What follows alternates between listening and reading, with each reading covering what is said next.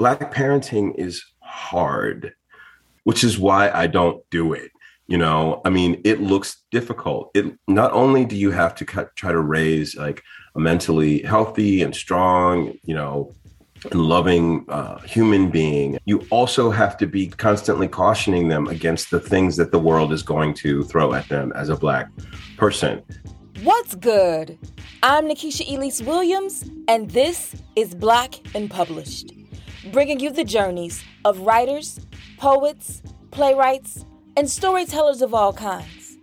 Today's guest is Brian Broom, author of the award-winning memoir, Punch Me Up to the Gods, a book that would not exist had it not been for Brian's years of drug and alcohol abuse and his quest to get clean. When I was in rehab, I had a counselor who would be like, you lie a lot. And she was like, you're never going to get sober if you keep lying. So when I would go back to my room and write, I would be like, okay, what is the truth? The truth, Brian writes, is equally painful as it is affirming of what it takes to grow from a Black boy to a Black man in the United States. During the discussion, he shares the shame he still feels around sharing some of his story. Why he and his family don't talk about that time he burned down the house. And the fallback jobs he still got on standby. Just in case this writing thing doesn't work out. That and more is ahead when Black and Published continues.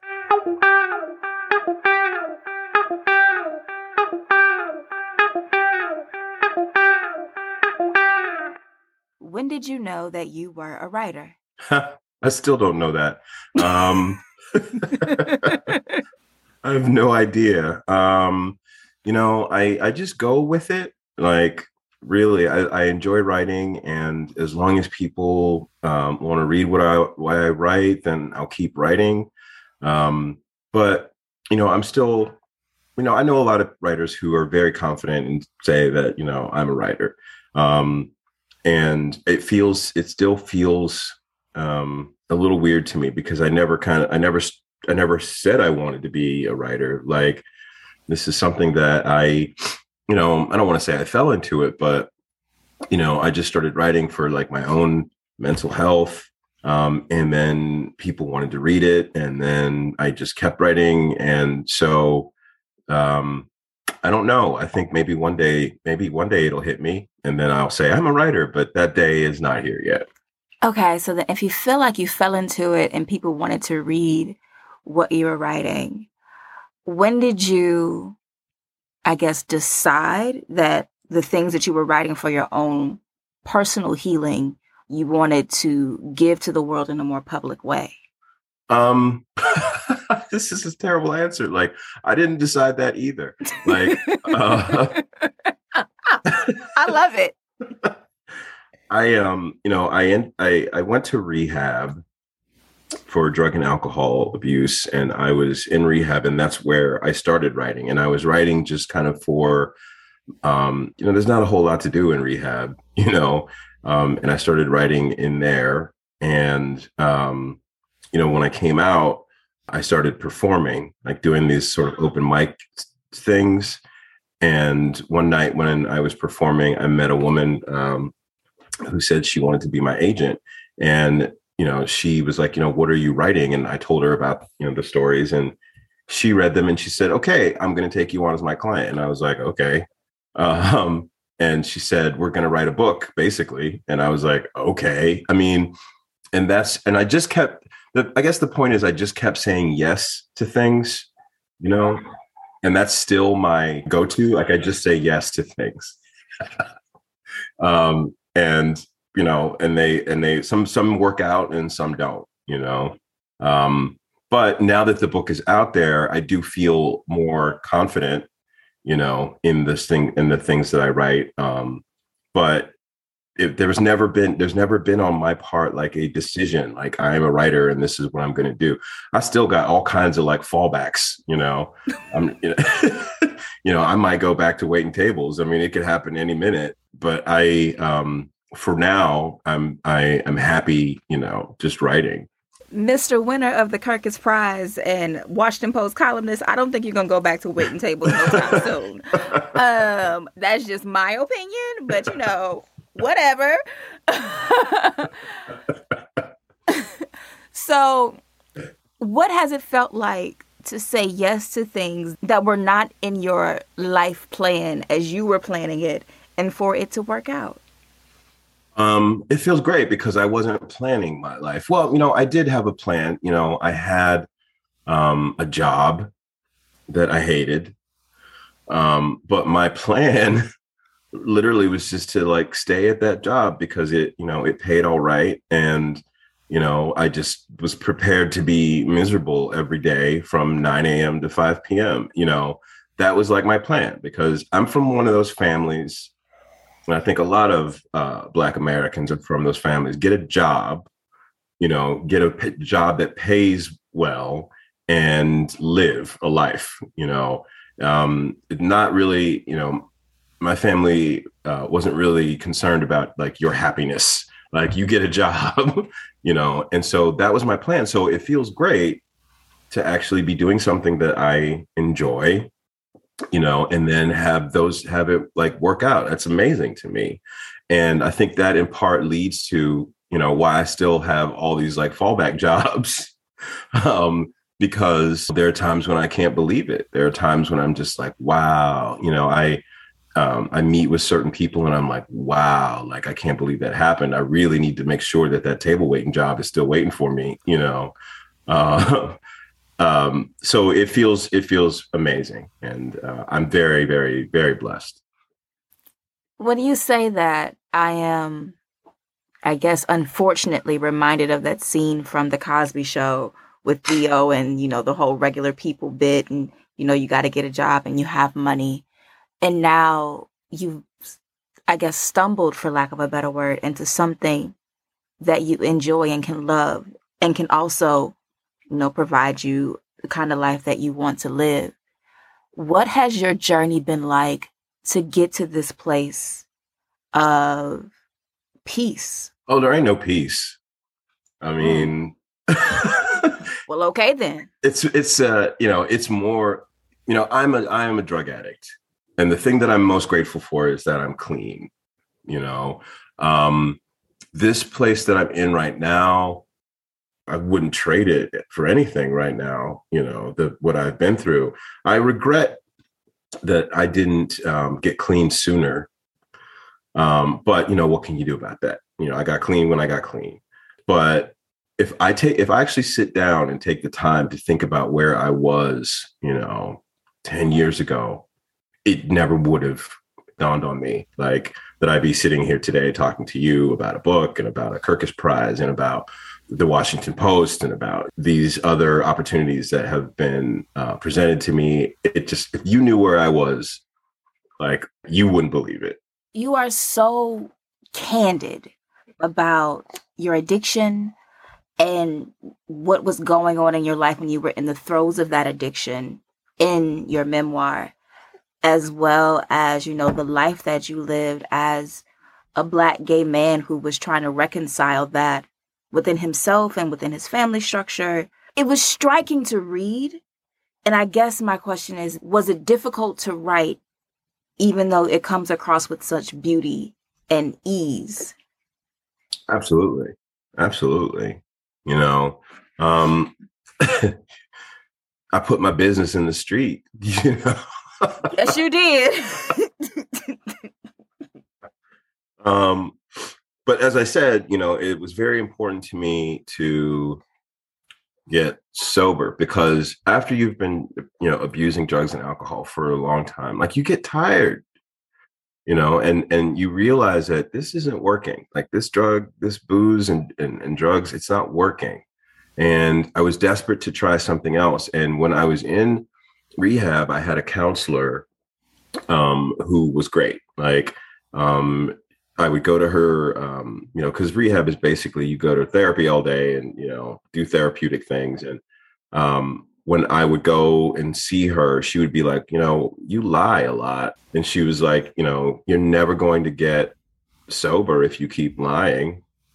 So, I when I would go back to my room and write, I would be like, okay, what is the truth? Like, Mm.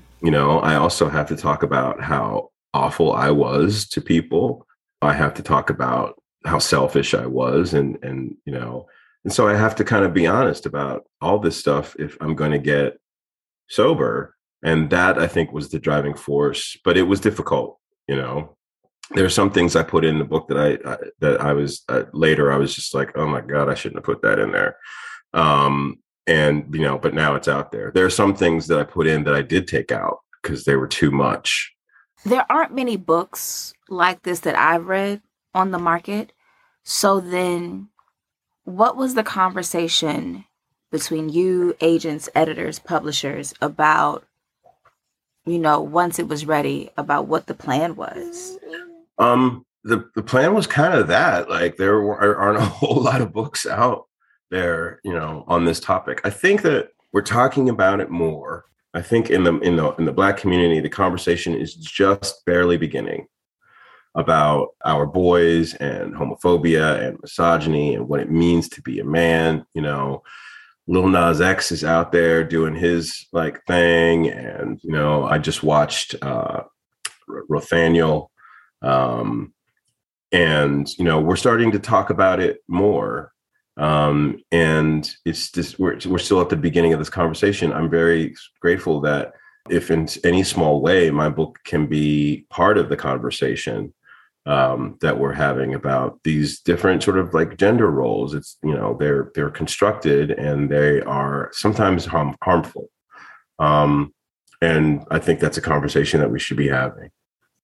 So then let's get to the book so that we can further have this conversation. If you want to do your reading, and then we will go from there. Sure. All right, Black and Published family, it's time for the reading.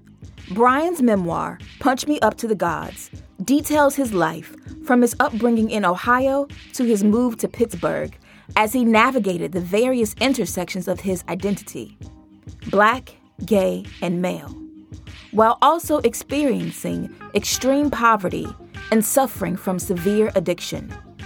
Through this exploration, Brian also deconstructs the concept of manhood in interludes woven throughout the narrative about a little boy he saw on a city bus named Twan. Here's Brian. This is at the very beginning of the book where I see Twan. And this little story is called The Initiation of Twan. I'm standing at the bus stop in McKeesport, Pennsylvania, on the Black end of town. It's a hot but overcast summer day. To my left is a young man mesmerized by his cell phone. He laughs out loud periodically while staring into its depths. Then his thumbs fly like hummingbird wings over the keyboard. He is dressed like all the other young men around here in the newest iteration of distressed jeans with stark white tennis shoes and a shirt with a sports logo emblazoned across the front. I notice him only because a little boy wearing an almost identical outfit in miniature is circling around and around his feet like a toy train. The toddler, who is doing all the things toddlers do with their newly found feet, pitches forward with full force onto the sidewalk, enormous toddler head first. The women around me gasp, and so do I. Some of them take halting steps toward the boy. Pearls are clutched while we wait for the young man, who I assume is the boy's father, to pick the boy up and tend to him. The boy's wails are high-pitched and ear-splitting. The child's name is Twan. "Shake it off, Twan," the young father says, glancing briefly down at the boy and then turning back to his phone. Twan sits down on the sidewalk only to howl more loudly. The women around me shift their eyes from the child to the father and back again. Their worried looks are digging deep creases between their brows. They exchange disapproving glances at one another. The boy's screams are now rattling his voice box, and his mouth is open so wide that his little face appears to be tearing itself apart. As I watch the boy sitting on the sidewalk, I try to remember what real crying feels like. I can't. I can only remember the tactics I employed to try to suppress it. Twan's father picks the boy up off the ground and places him on the bus stop bench before turning back to the flickering lights inside his phone. Twan has no interest in shaking it off. Be a man, Twan, the boy's father says out of the corner of his mouth, eyes steady on the phone. Twan has no interest in being a man, and his streaming continues. Twan's father kneels down, grips the boy by the shoulders, and looks him straight in the eyes. Stop crying, Twan. Be a man, Twan. When I was a boy, I used to sit on the back steps of our house after an ass whooping because afterward I was always commanded not to leave our yard. My father would wander out after a long while with his head down and the same hands he'd used to just whoop my ass shoved deeply into his pockets. Instead of letting the screen door slam as he usually did, he would close it carefully. He knew he had let his temper get the best of him, and so he would come out weighed down by a remorse he was unable to express with words. He'd just sit down next to me and quietly look off into the distance. He'd fish out his packet of Winstons, place one between his lips, use both hands on his lighter to light it and exhale a thick cloud of ivory smoke. For a little while, he and I would sit there and share a silence that was occasionally broken up by my hiccuping sobs and sharp intakes of air. Sometimes he would come out bearing gifts, a popsicle or a candy bar that he'd hand to me wordlessly while still looking out on the backyard. And we'd sit there until he couldn't take listening to my sopping, wet whimpering any longer. And he'd command me suddenly, as if he'd just woken out of a dream, stop crying. You done cried enough. Stop crying right now. I would stop immediately. As Twan's father's voice becomes louder, demanding that the boy stop crying, all I want to do is pick the boy up to make sure he's all right. I can't explain it. Something to do with his tiny shoulders being held in a vice-like grip by the very person he needs tenderness from in this moment. Something about his unaddressed ache. And I realize that this, what I am witnessing, is the playing out of one of the very conditions that has dogged my entire existence, this being a man to the exclusion of all other things. As Twan's father publicly chastises him for his tears, I remember how my own tears were seen as an affront. I remember how my own father looked at me as if I was leaking gasoline and about to set the whole concept of Black manhood on fire. Stop crying. Be a man. How did you get to weaving your story with the introduction and the indoctrination of Twan? So Twan, that didn't happen until I was actually kind of like in the middle of the book, like writing the middle of the book. And then one day I literally, like, that story happened just the way that I wrote it. Like, I was standing at the bus stop. I see a little boy fall and I see him crying, and I see his father just say, stop crying, and doesn't like tend to him at all. And some people were like, well, that's just negligent fathering. And I was like, no, that's the way like boys are raised.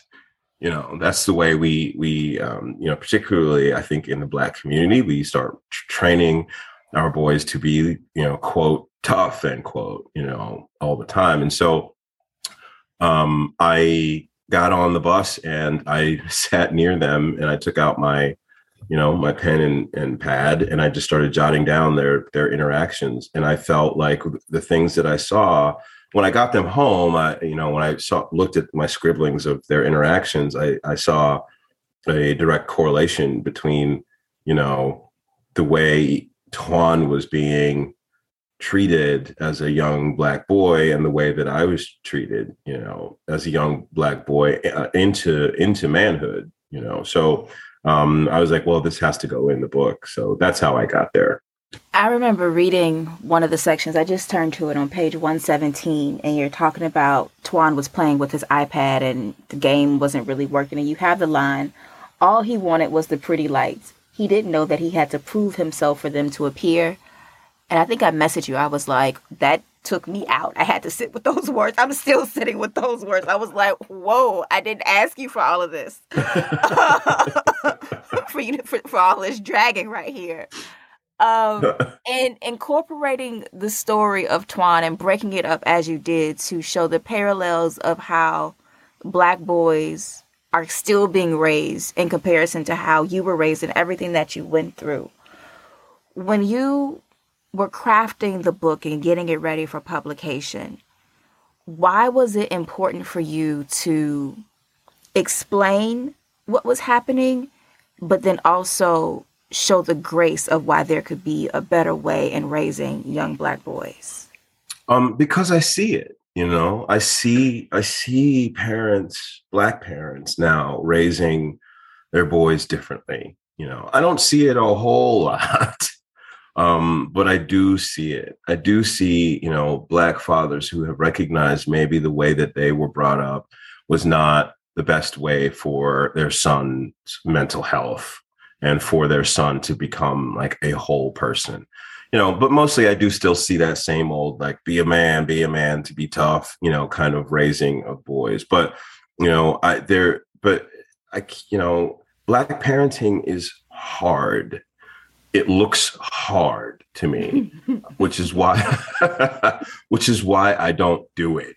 I mean, it looks difficult. It not only do you have to try to raise like a mentally healthy and strong, and loving human being, and a smart human being, and a funny, all those good things, right?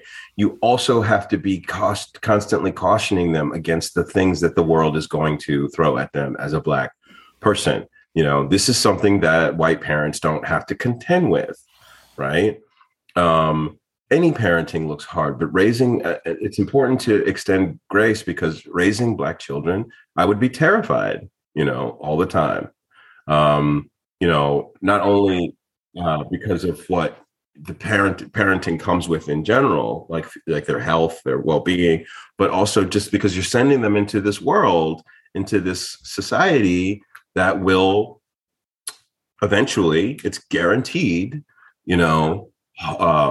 somehow abuse them for being Black.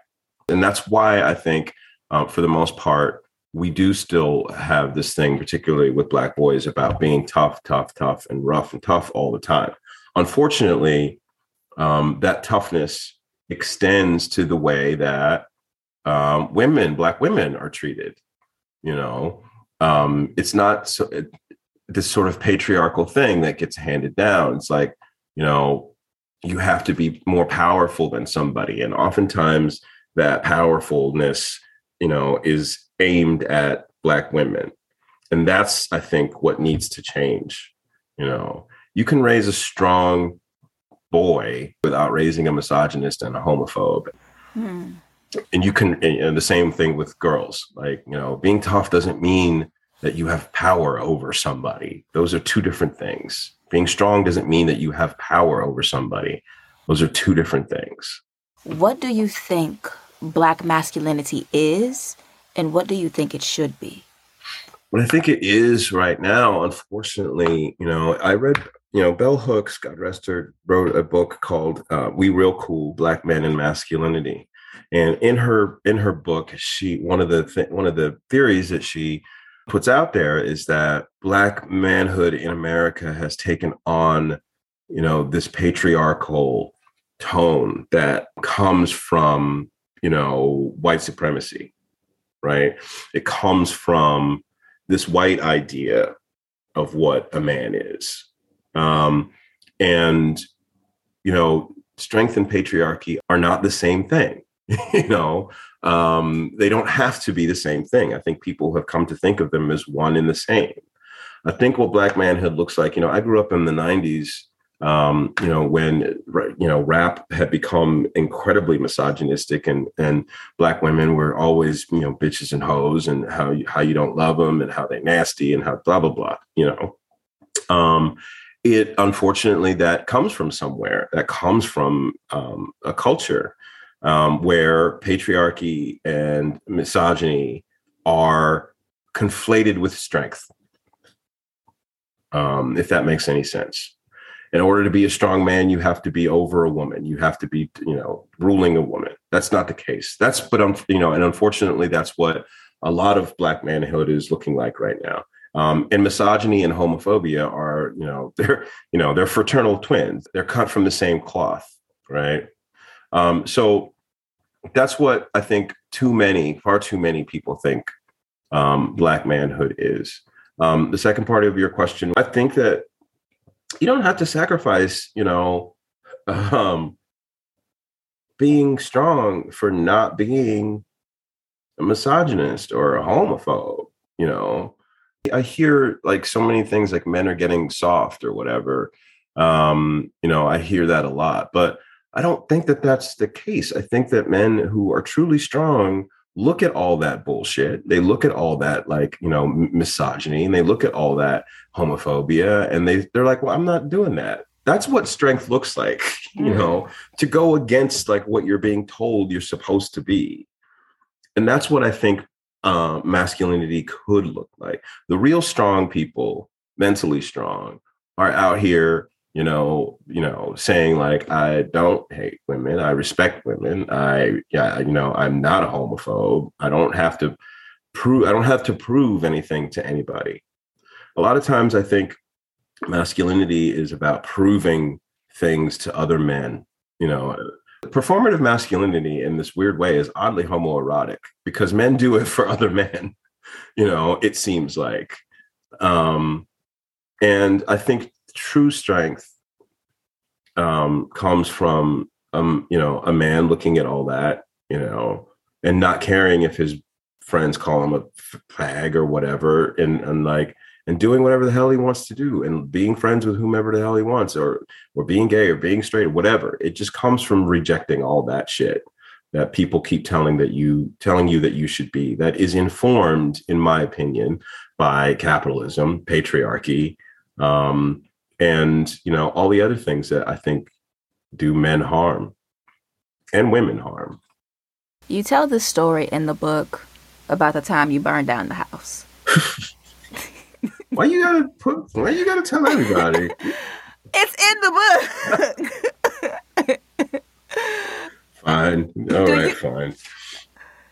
Do you go back to that moment with your family and ever talk about that? Because I was like, you just telling me how you just burned the whole house down. Yeah. I have actually gone back to the spot where the house was. And it's so strange to me. I mean, I am so old, and like that I burned that house down. I forget how old I was. It was maybe 11 or 12. Nobody has built anything on that spot since.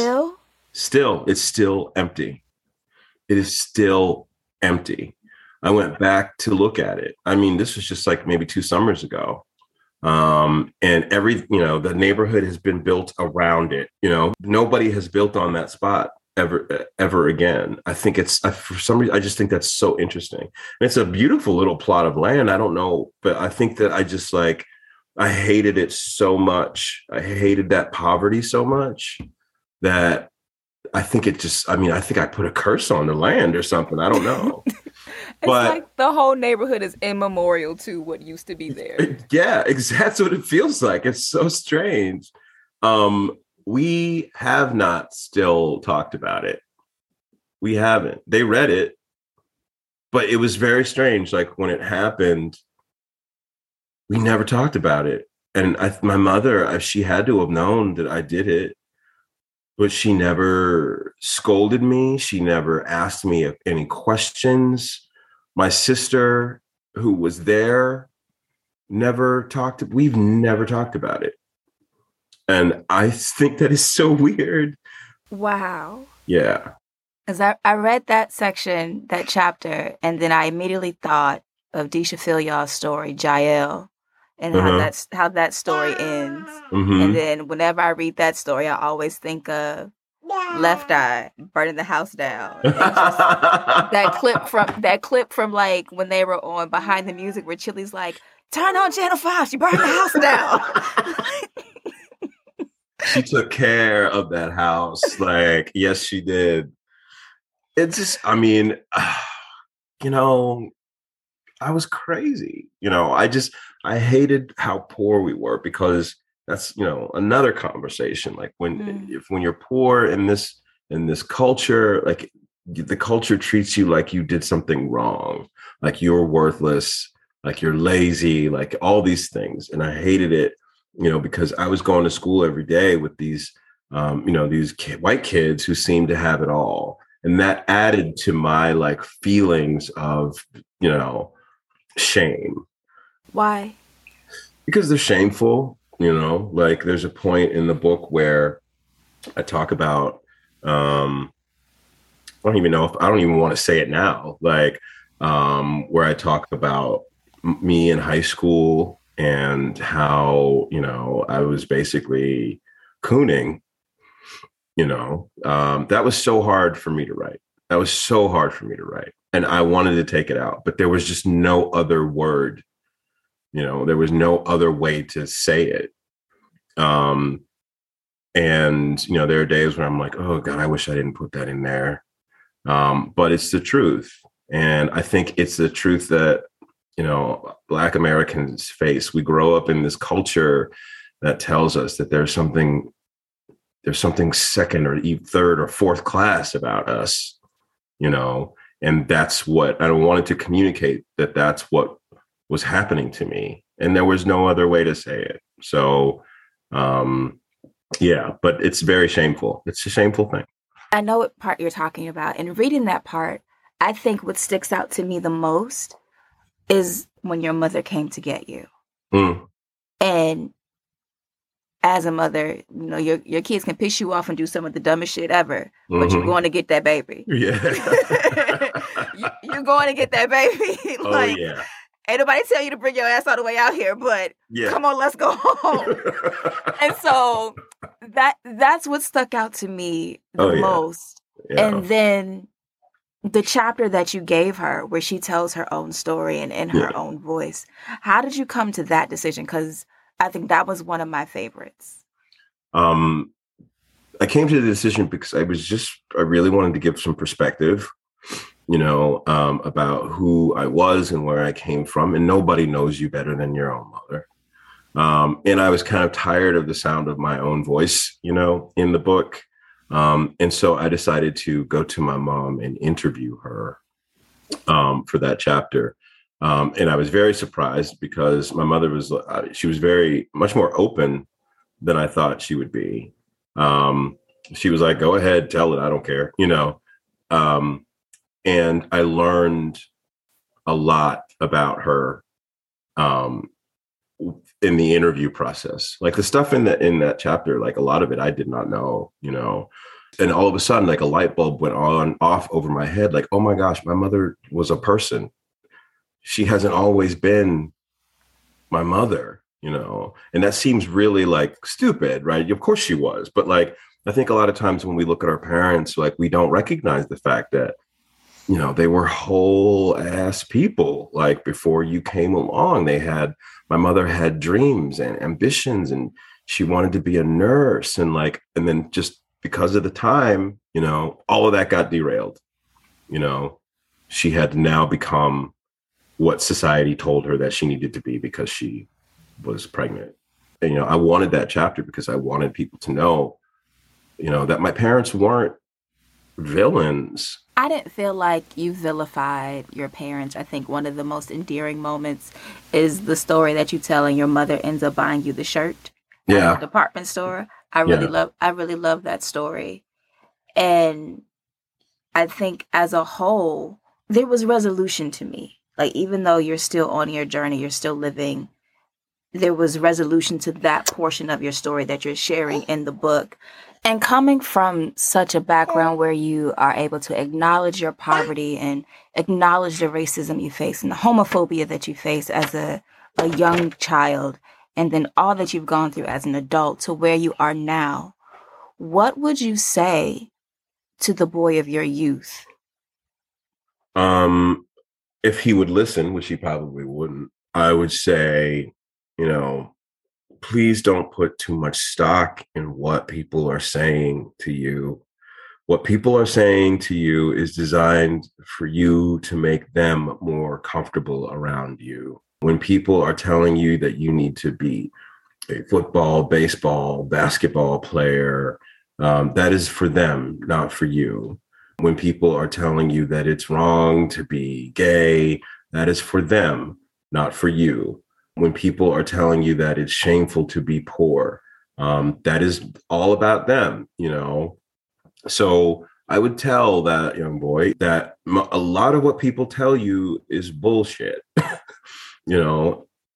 and don't let it affect you. But, that's great advice, but it doesn't really work in the real world, You can tell a kid that and they won't listen to you. You can tell an adult that. We still are sort of enslaved by the things other people think about us or say about us, And I would also try to tell him to, also be kind to other people, because I wasn't always kind. Because of the things that were put on me, I would search out somebody who was like weaker than me, and do the same thing to them. So it's just this thing that keeps going and going and going. And I wish it would stop. I wish people would stop. And so then along those same lines, what do you want your readers to get from your story and all that you've put into it? Exactly that. Leave people the hell alone. Leave people's bodies alone. Leave people's, other people's lives alone, as long as they're not harming anybody else. Stop imposing your expectations on people. Let people live their lives.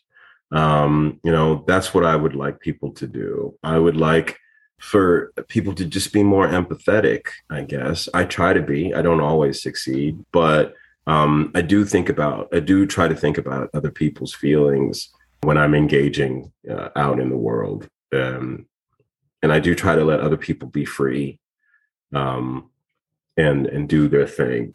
I want to transition to a speed round and a quick game before I let you go for the afternoon. What is your favorite book? Oh, God. Oh, I'm going to just give a shout out to my friend Disha Filia, The Secret Lives of Church Ladies. I'm going to say that today because I love her and I love her writing. Who is your favorite author?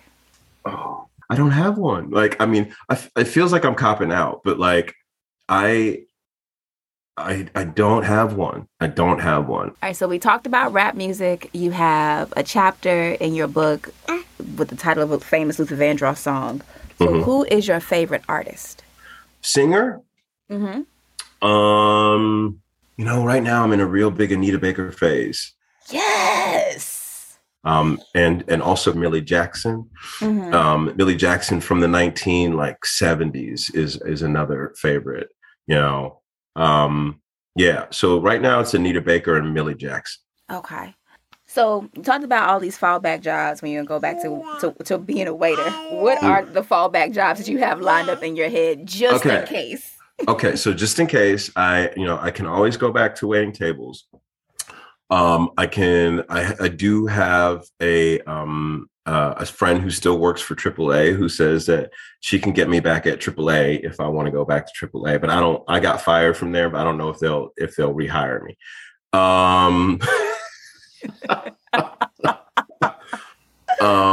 I just have friends that work in these different, it's customer service usually, or waiting tables. These are all the fallback jobs that I have lined up in case this writing shit don't work out. So I'm not gonna miss a payment. I'm not going hungry. I'm going right back to work if this doesn't work out. Okay, so on the opposite end of that spectrum, if money were no option, where would you go? What would you do? And where would you live? Oh, man, I loved Paris so much. I would probably live in Paris, but it's, if money were no object, you said, okay, so Paris, or I would buy a house here, in the Bay Area, because since I've been here, I've really, really come to enjoy it. Oakland,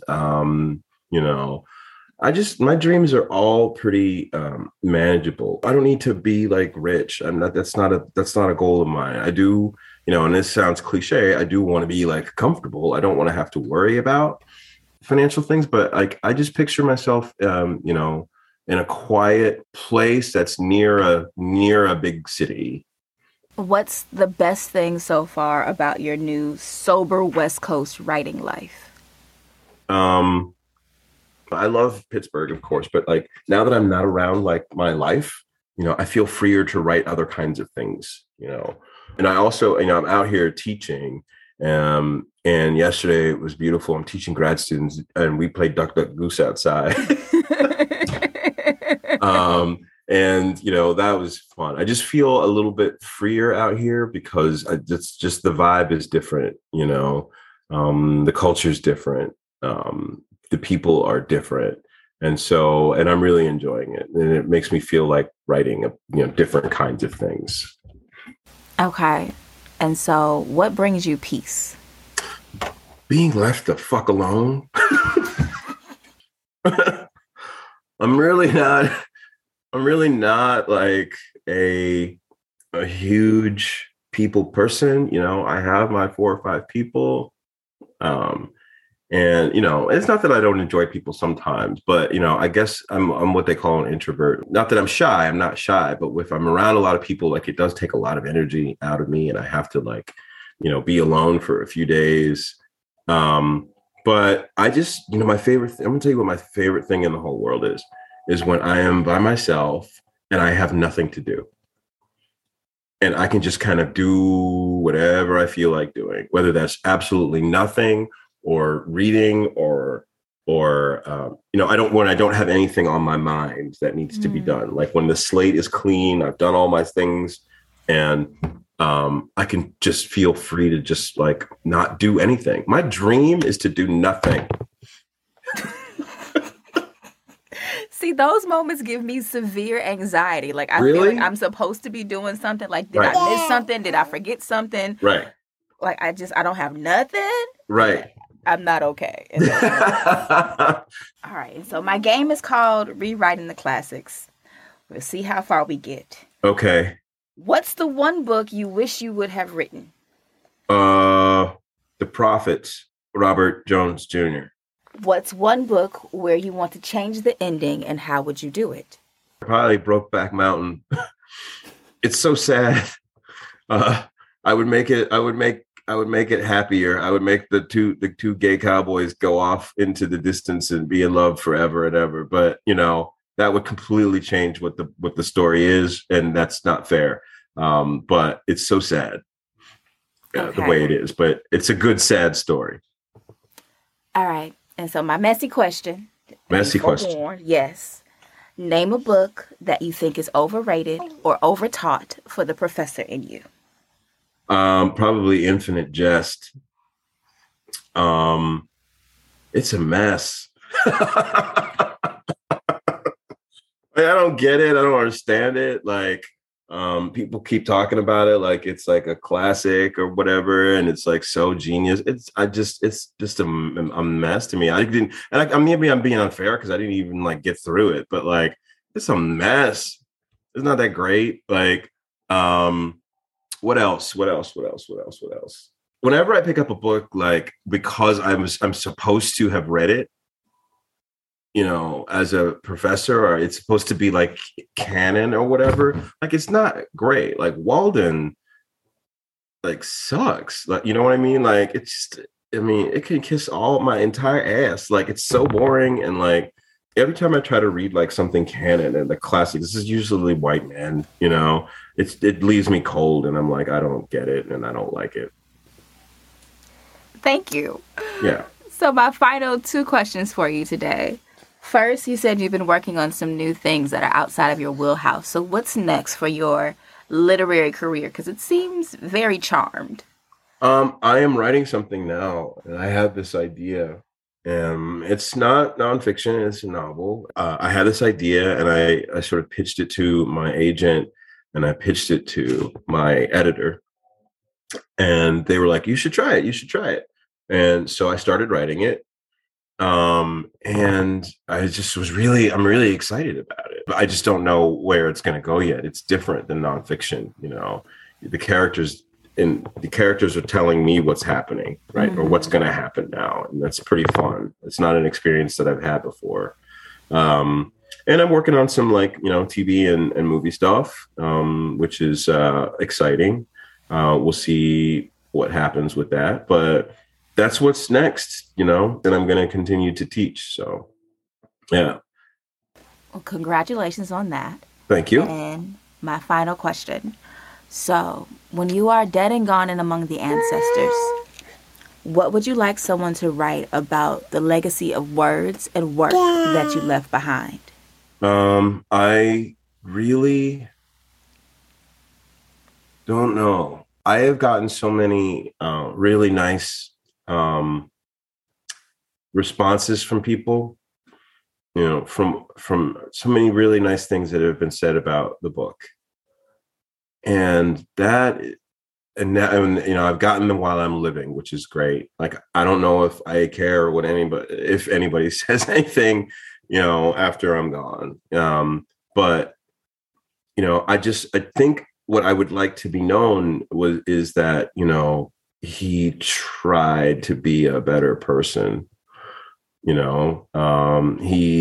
looked at the world and saw that there were things that were wrong, and he occasionally spoke to it. I don't have any sort of like desires to have been considered great or like anything like that. But, did you ever see Paris is Burning? Mm-hmm. And it's like Dorian Corey said, like, the thing about life is just to get through it, and if you shoot an arrow and it goes real high, hooray for you. That's kind of the way I think about life right now. I shot an arrow and it went kind of high, and like, that's hooray for me. But the goal of life is to get through it, and if you can get through it, you've done your job. If few people remember your name and you get through it, like, I think that's good enough for me for right now. Anyway, you talk to me next year, I'm gonna want to be Beyonce.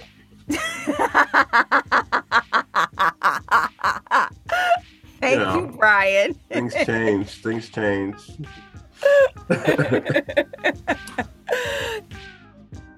Big thank you to Brian Broom for being here on Black Unpublished today. Make sure you check out Brian's memoir, Punch Me Up to the Gods, out now in paperback from Mariner Books. And if you're not following Brian, follow him on the socials. He's at BBRomB on Instagram, and that's the letter B, ROMB on Instagram. That's our show for the week. If you like this episode and want more Black Unpublished, head to our Instagram page. It's at Black and Published, and that's BLK and Published. There, I've posted a bonus clip from my interview with Brian about what he says he was trying to fix in himself during his years of addiction. Make sure you check it out and let me know what you think in the comments. I'll holler at y'all next week when our guest will be Asante Waboykin. Until next time, peace.